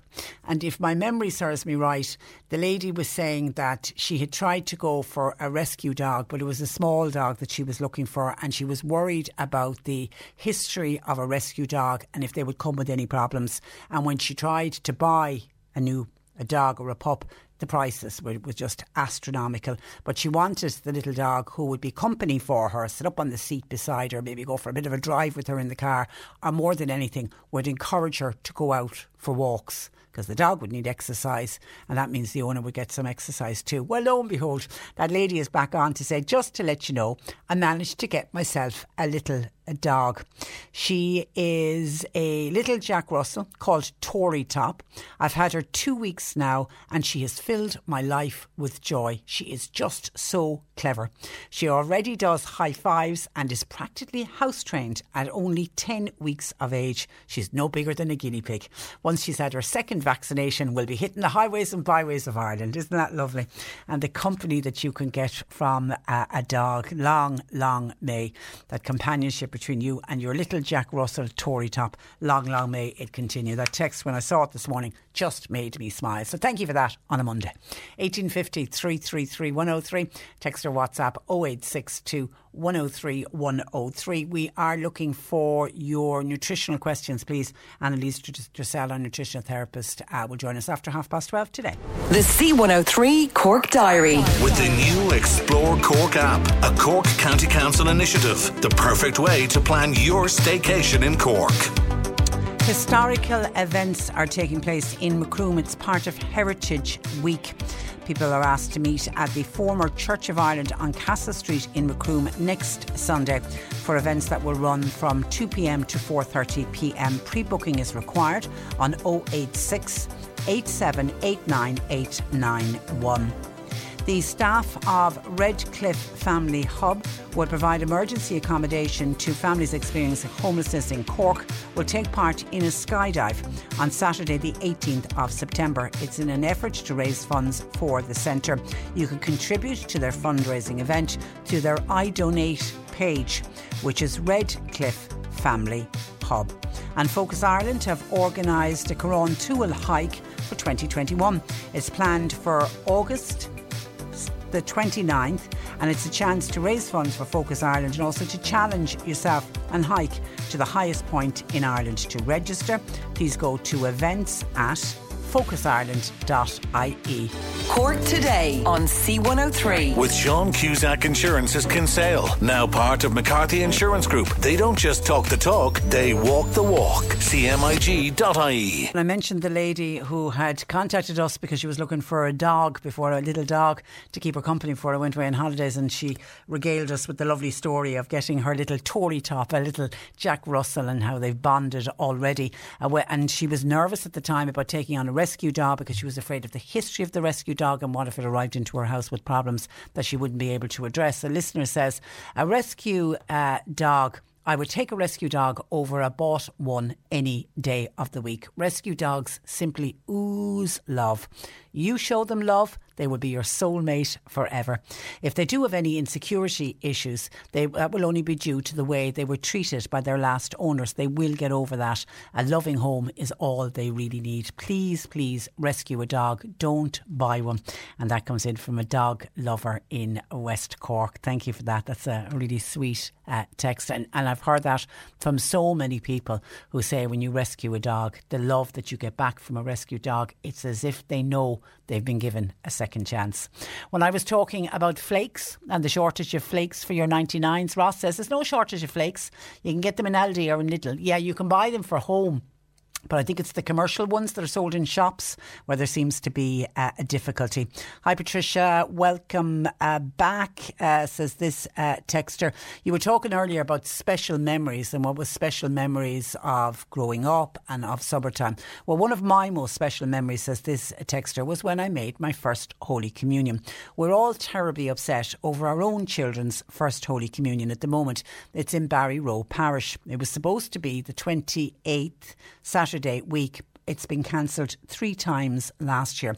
Some of the little children are now over 10 and we're all very anxious and we're all very upset about it.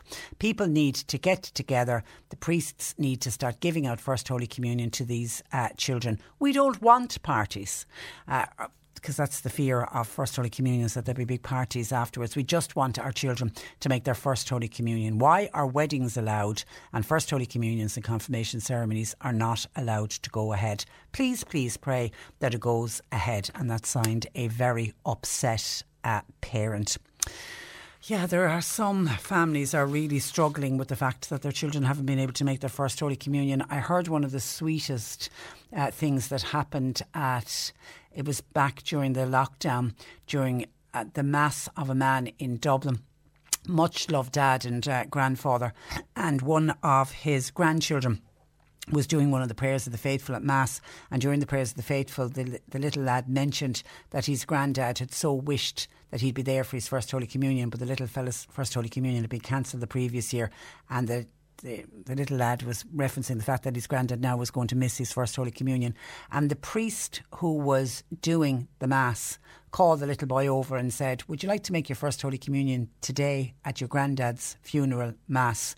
And obviously the parents said, could we do that? He said, we can. And he received his First Holy Communion there in a way with his granddad present. And I thought, goodness, what a kind-hearted priest to jump in and to offer that. So I don't know if that's a possibility for people who are concerned.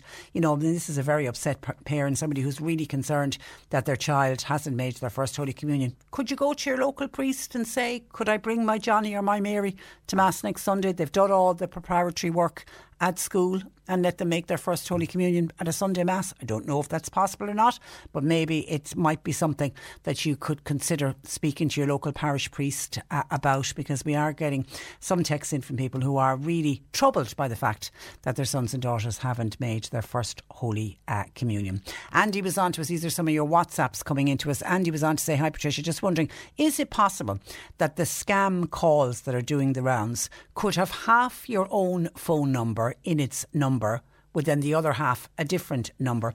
I've been receiving scam calls and they're coming from an 085 number. They're claiming to be from the Department of Social Protection, got another one claiming to be from the Bank of Ireland, and then I had another one claiming to be a public service and asking me to press 1. I'm just wondering, what should I do? What would your listeners recommend? No, that's just a coincidence, Andy, that your phone, part of the same number, just happens to be the same number as yours. Remember, they're all computer generated.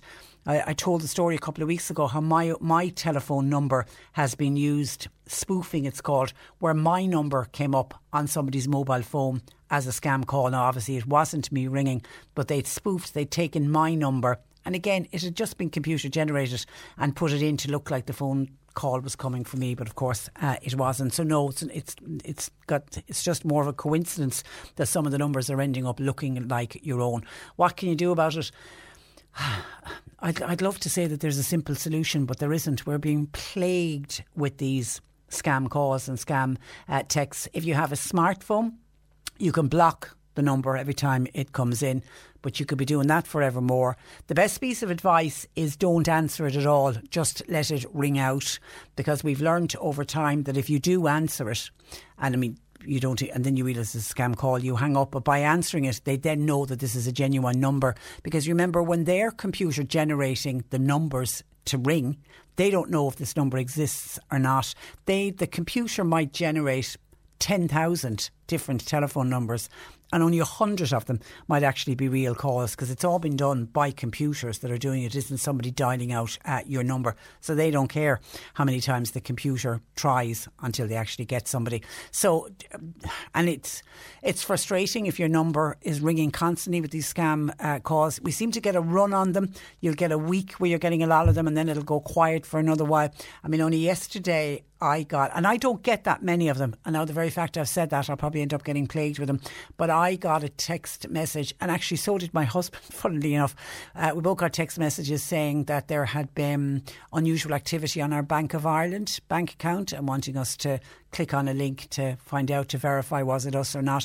The thing is, neither of us have a Bank of Ireland bank account, so we instantly knew that it was a scam. But I can see how people in a panic might hit the number. That's why we are at pains to constantly talk about these scams, to keep getting the message out to people to please be very, very careful. As I always say, and I started this probably in the last year, I don't answer calls of numbers that I don't know. If it's somebody who genuinely is trying to get through to me, then they'll leave a message and then I can respond. And that probably is the safest way.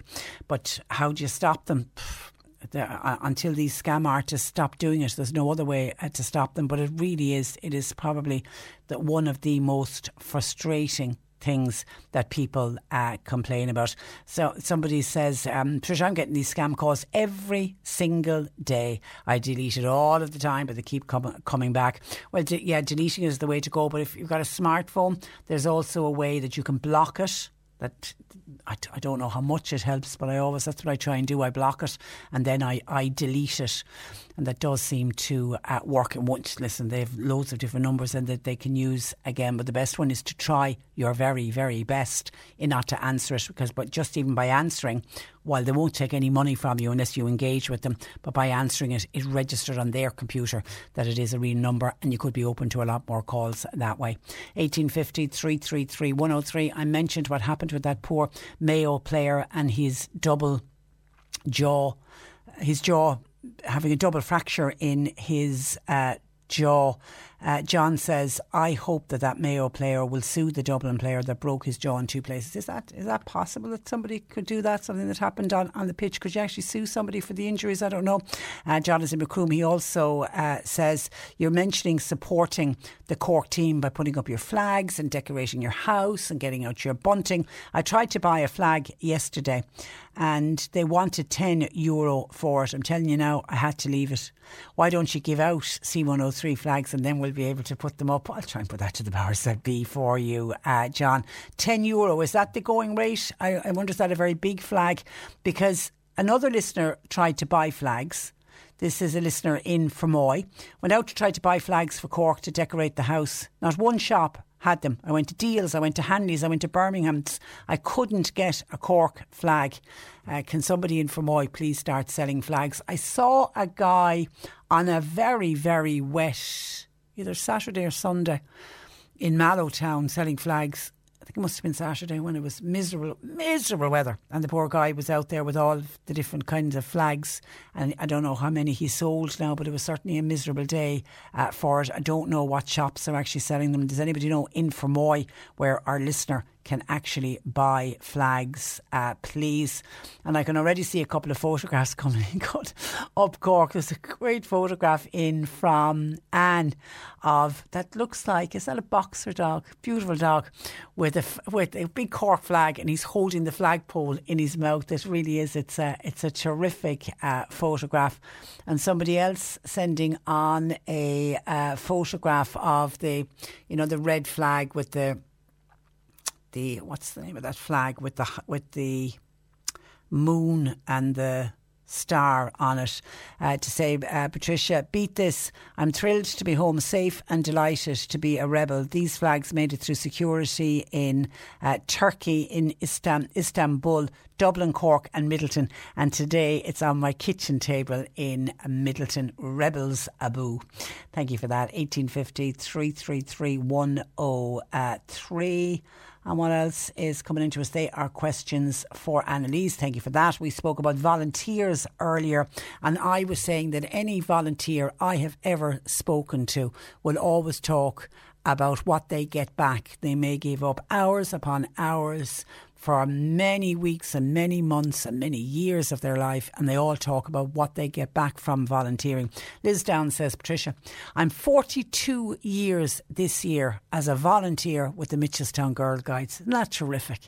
No money could buy the friendship and the life experience that I've learned through volunteering. The fun and the laughter that we've had with the girls and the leaders will remain with me forever, says Liz Downs. Well done, Liz, and that's a remarkable record. 42 years volunteering with the Mitchelstown Girl Guides. The Mitchelstown Girl Guides are extremely lucky to have you, Liz, that is for sure. And then somebody else is sending in a text and wondering about working from home and going back into the office. And we know there's talks about people returning to the office from maybe September, but then there's also talk about, will there be blended working? Will you be in the office so many days a week, at home so many days in the week? Will other offices decide they're going to leave their workers at home?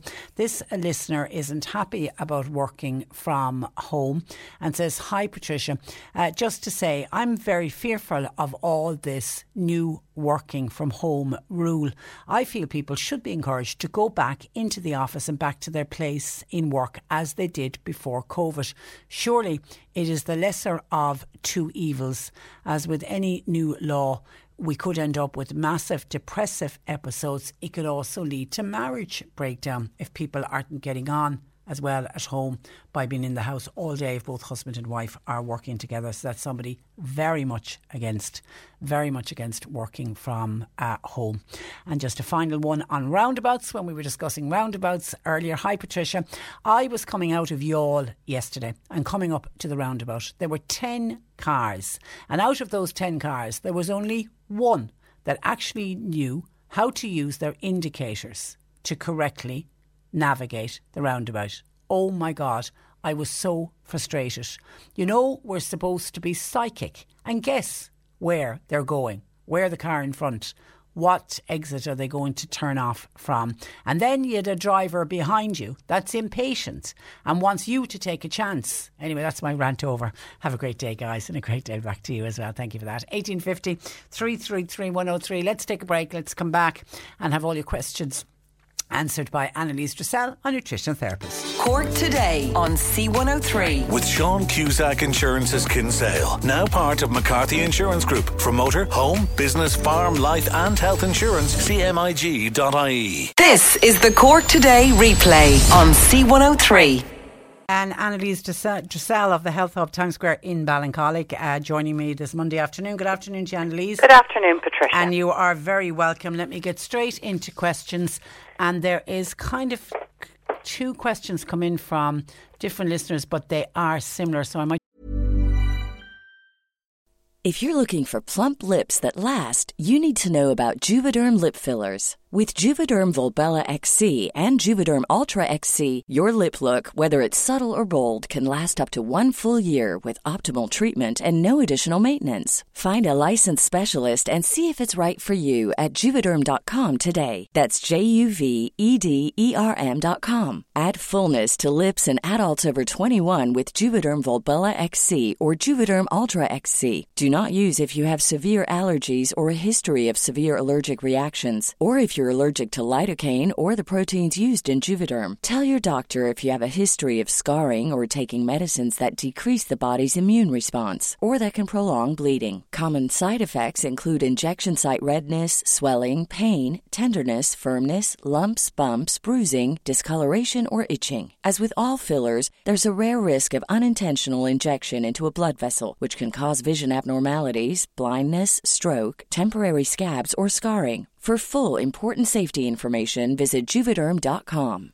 This Mother's Day, celebrate the extraordinary women in your life with a heartfelt gift from Blue Nile. Whether it's for your mom, a mother figure, or yourself as a mom, find that perfect piece to express your love and appreciation. Explore Blue Nile's exquisite pearls and mesmerizing gemstones that she's sure to love. Enjoy fast shipping options like guaranteed free shipping and returns. Make this Mother's Day unforgettable with a piece from Blue Nile. Right now, get up to 50% off at BlueNile.com. That's BlueNile.com. Even when we're on a budget, we still deserve nice things. Quince is a place to scoop up stunning high-end goods for 50 to 80% less than similar brands. They have buttery soft cashmere sweaters starting at $50, luxurious Italian leather bags, and so much more. Plus, Quince only works with factories that use safe, ethical, and responsible manufacturing. Get the high-end goods you'll love without the high price tag with Quince. Go to quince.com/style for free shipping and 365-day returns. Just put the 2 of them together. One listener says, hi, I've got what this listener is describing as a thick white coated on the top of my tongue. It has a blister on it. It's very dry. What would Annalise recommend? And then another listener says, could Annalise explain what causes canker sores of the mouth and how to prevent them? Because I get them quite a lot. And I'm imagining it's the same thing happening to 2 different listeners. Possibly is, Patricia, but the thick white coating is an interesting one now as well. The tongue actually is a very good indicator of health and health of the digestive system particularly. In actual fact, Chinese medicine, they use the tongue to diagnose various different things. But often when you have a thick white coating on the tongue, it will indicate some digestive difficulties. People will often notice it maybe after an antibiotic, Patricia, and it can kind of come away if they scrape it. It's like a kind of a thick white, and sometimes it's got a yellowish tinge as well. So actually one of the best things for that is something like washing your mouth out with grapefruit seed extract, which is a great kind of natural antibacterial, antifungal, and it does help kind of, clean the mouth in a very natural way. Don't swallow it down, just give yourself a good mouth rinse with it. So that would be good for the coating on the tongue. And then, of course, you need to get the digestive system sorted if that's what's driving the problem. So that definitely is not the right answer, though, for the mouth sores, the canker sores, or a blister, because it is very acidic, so it will sting. But often my experience is with people who suffer from those recurrent mouth ulcers, or canker sores as they're called, it's actually sometimes an allergic reaction to a lot of a chemical that's in a lot of toothpastes that we use. It's called sodium lauryl sulfate, And people probably have heard of sodium lauryl sulfate because it's a big one in terms of skin allergies as well, people will find. In order to get a good toothpaste, you need to go to a health shop and get a natural one that would be minus that sodium lauryl sulfate. And then using a good mouthwash again for canker sores can help. Dr. Dealish Clare does a lovely one that has got some myrrh in there, which is really very, very healing for the mouth. So that works well too. And the last thing then that I would recommend for the health of the mouth is to do something called oil pulling. And this is where you put oil in the mouth and you basically swish it around for about 10 minutes. Now, the best oil to use is coconut oil because coconut oil has kind of a natural antifungal in there. So that's a great one, particularly for coating on the mouth. It's brilliant for people as well, Patricia, who would suffer from something called Sjögren's syndrome, which means that your mucus-producing cells are not producing good mucus and everything is very, very dry. So this can be great for people who suffer from dry mouth because of Sjögren's syndrome. So that would be another good one. You can buy coconut oil in the liquid form as well by a company called Nature's Aid. They do a liquid one, but you could always you need about a tablespoon of it. You could just put the tablespoon in and just allow it. And I've done that. It just dissolves in your mouth and then you can swish it around. Exactly. And because it's coconut oil, it doesn't taste that bad. No, it doesn't, and don't swallow it afterwards because it does kind of get all the gunk and bacteria out from between teeth and that, so just spit it out. It's not good to swallow.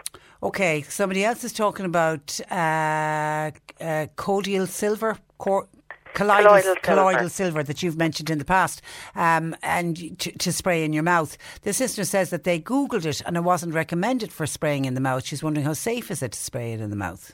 Yeah, there's been a lot of controversy, Patricia, about colloidal silver. I mean, there was a man who claimed he went blue from taking silver, too much silver. I think if you Google that on the internet, blue man on silver, you'll find him. So the silver in colloidal silver is tiny, tiny nanoparticles. So it shouldn't, unless you're using a huge amount of it for over a very, very long period of time, it's not going to be cause any problems. Like, we do have lots of other metal particles that come into our bodies all of the time, and our bodies can get rid of it if there's not a huge amount. So with colloidal silver, that's the whole thing. It is just, they are such tiny, tiny nanoparticles of silver that the total concentration isn't a lot. But it's not something you should be using, very frequently for a long-term period. Colloidal silver is generally meant to treat a problem. So if you've got a cut, you can spray it on to keep it clean and prevent it being a bacteria. If you have a sore throat, you can use it for that, or if you have a mouth ulcer. But it's not technically something that you're supposed to use, regularly, all day, every day. Otherwise, it's safe.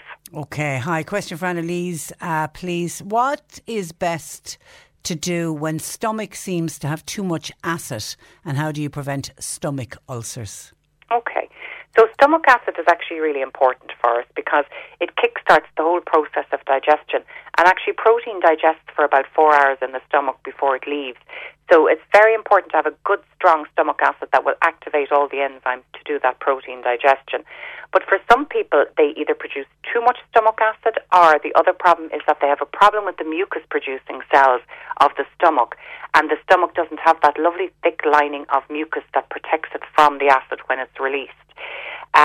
So if you have too much stomach acid, you can get symptoms of too much acidity. You might get a little bit of reflux or heartburn. But if you have a nice, good, thick layer of mucus that protects your stomach, it shouldn't really cause much of an issue in terms of giving you an ulcer. It's only when it can actually reach the lining of the stomach that it can start eroding it. So, there's no need to treat it unless you're actually suffering from either of those symptoms. And then if you've got a problem with the little valve that allows acid to leak up, you can feel like you've got too much acid, but it may not necessarily be the case. A lot of people actually have too little acid, Patricia.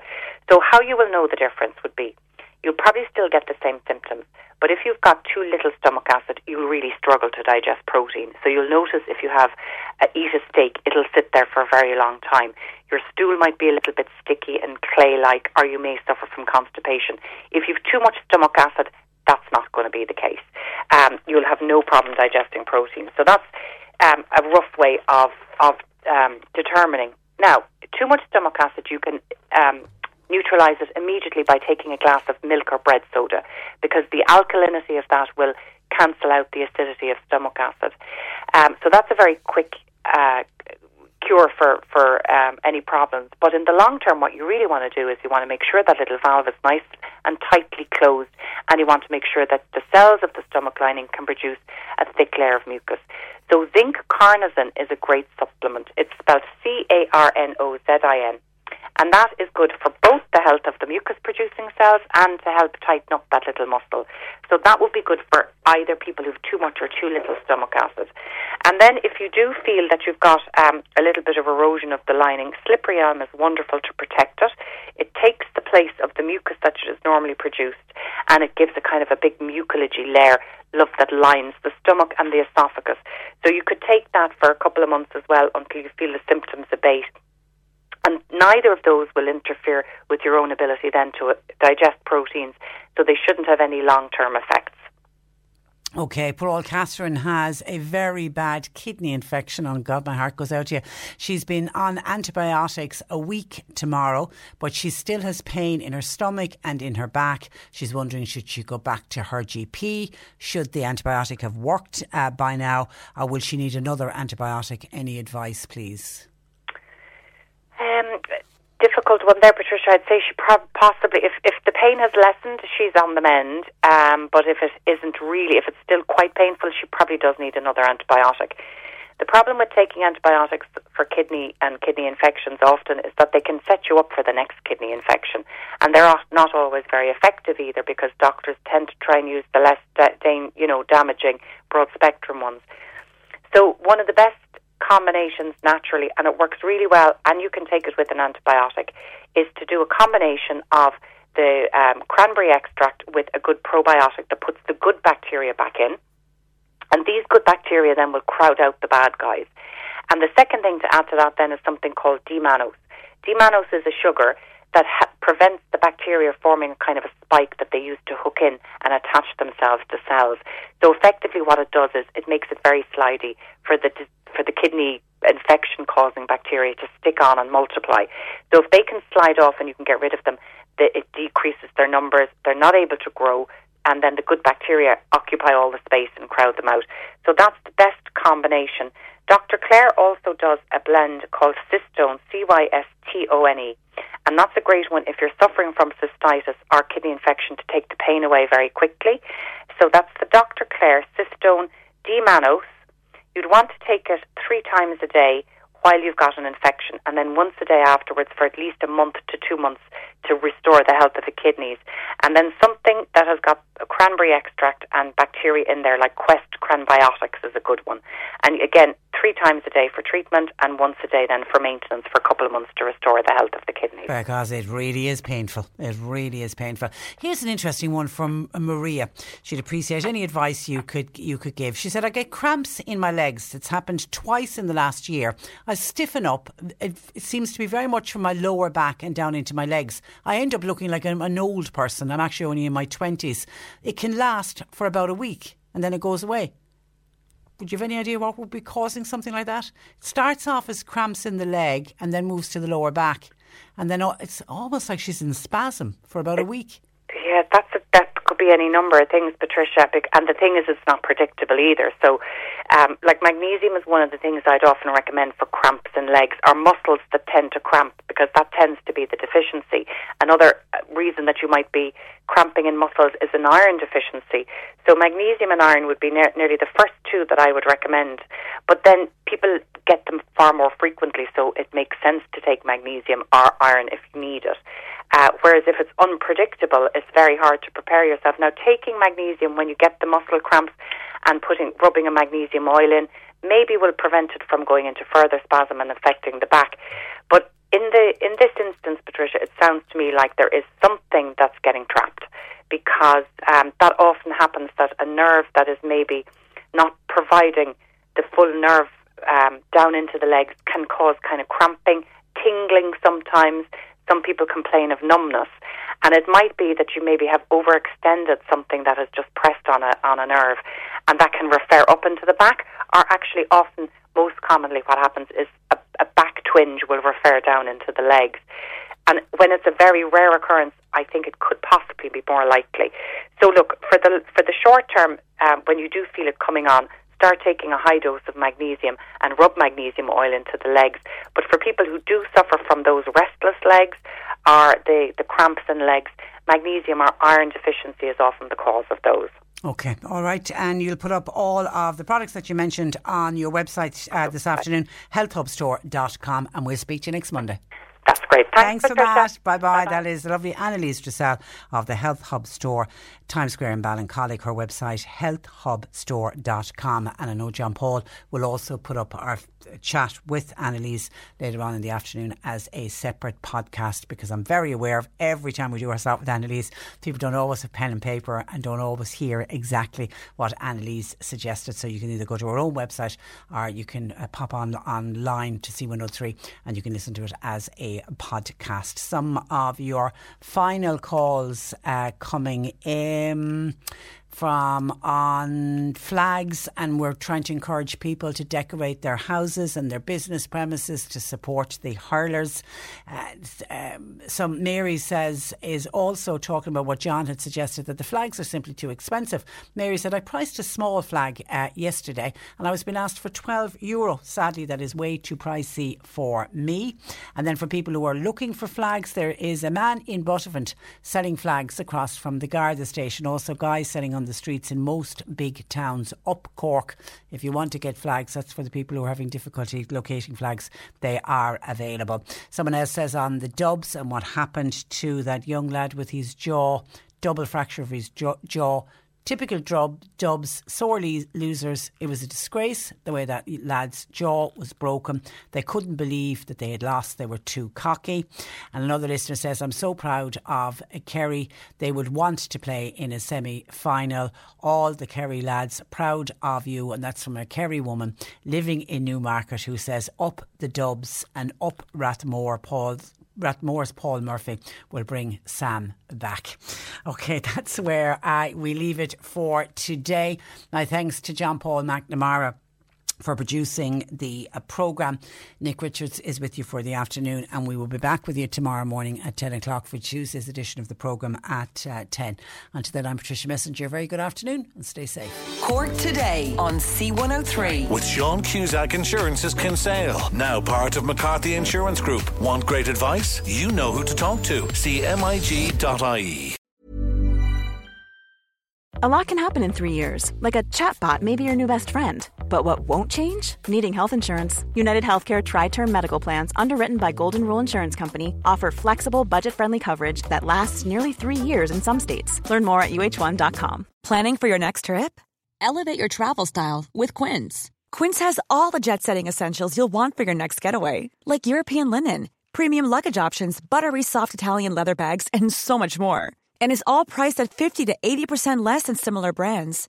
Plus, Quince only works with factories that use safe and ethical manufacturing practices. Pack your bags with high-quality essentials you'll be wearing for vacations to come with Quince. Go to quince.com/pack for free shipping and 365-day returns.